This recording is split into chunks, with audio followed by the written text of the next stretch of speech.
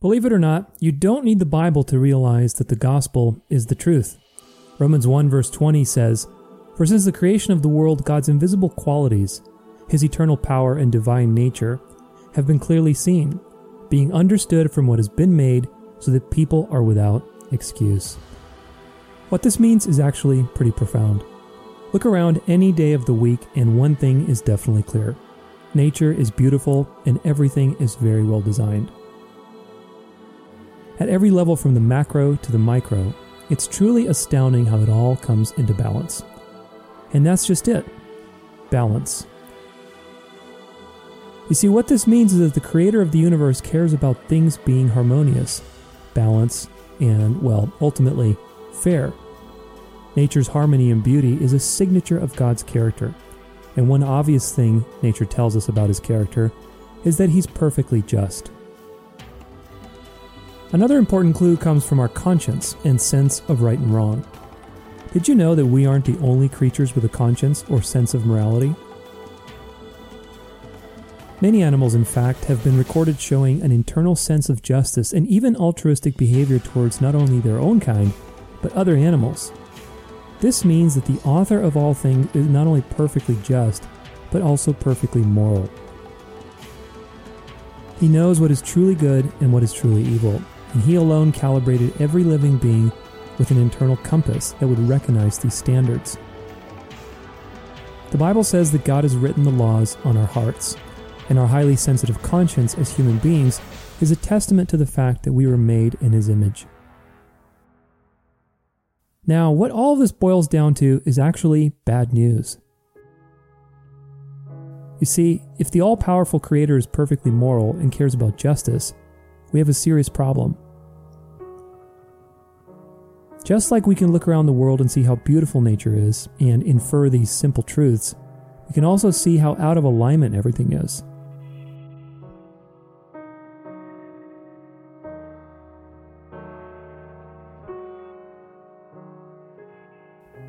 People act immorally with one another, with animals, and with the world that God created every single day.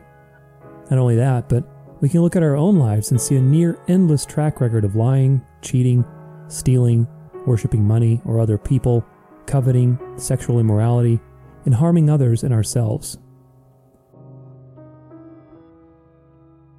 If God is perfectly just and moral, which He is, and we've broken His laws countless times, the bad news is that justice will eventually be served. The Bible tells us that when Jesus returns, everyone will be resurrected, both those who believed and those who rejected Him. And what this means is that nobody will escape the scrutinizing, perfect eyes of God. The fact that God is perfectly just and moral is bad news for all of us, but that is exactly why the gospel is such good news. You see, for anyone who sincerely values their life, the big question is this, my friend. How can you and I reconcile ourselves back to God?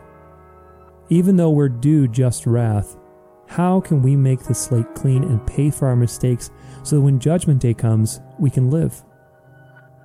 Every religion and spiritual path in history has tried to answer this monumental question, but ultimately they all fail for one simple reason.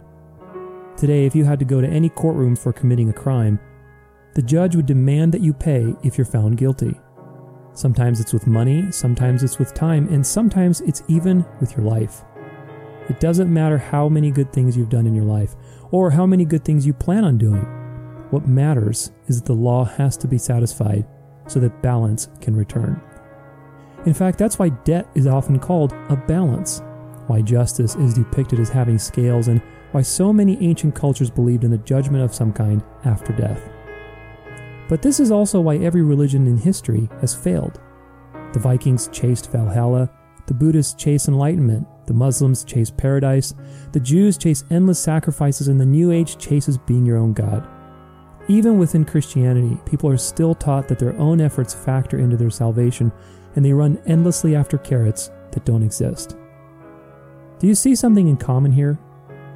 Trying to reconcile our relationship to the Creator with our own effort is an endless chase that leads nowhere.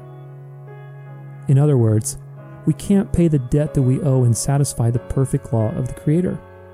By the time we even realize there's a perfectly just and moral creator in the first place, our track record is established and we're due the death penalty before a holy and perfect being. This is why the gospel of Jesus Christ is such good news, and why you don't even need the Bible to know that it's true. Christ's message is the only one in history that solves this existential problem, and it does so through God's own work instead of our own.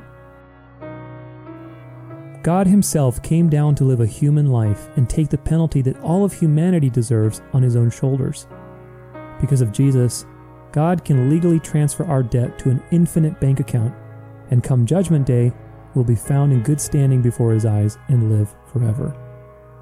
It's like someone walking into the courtroom and paying your fine, or in this case, giving their life for you when you deserve to die instead.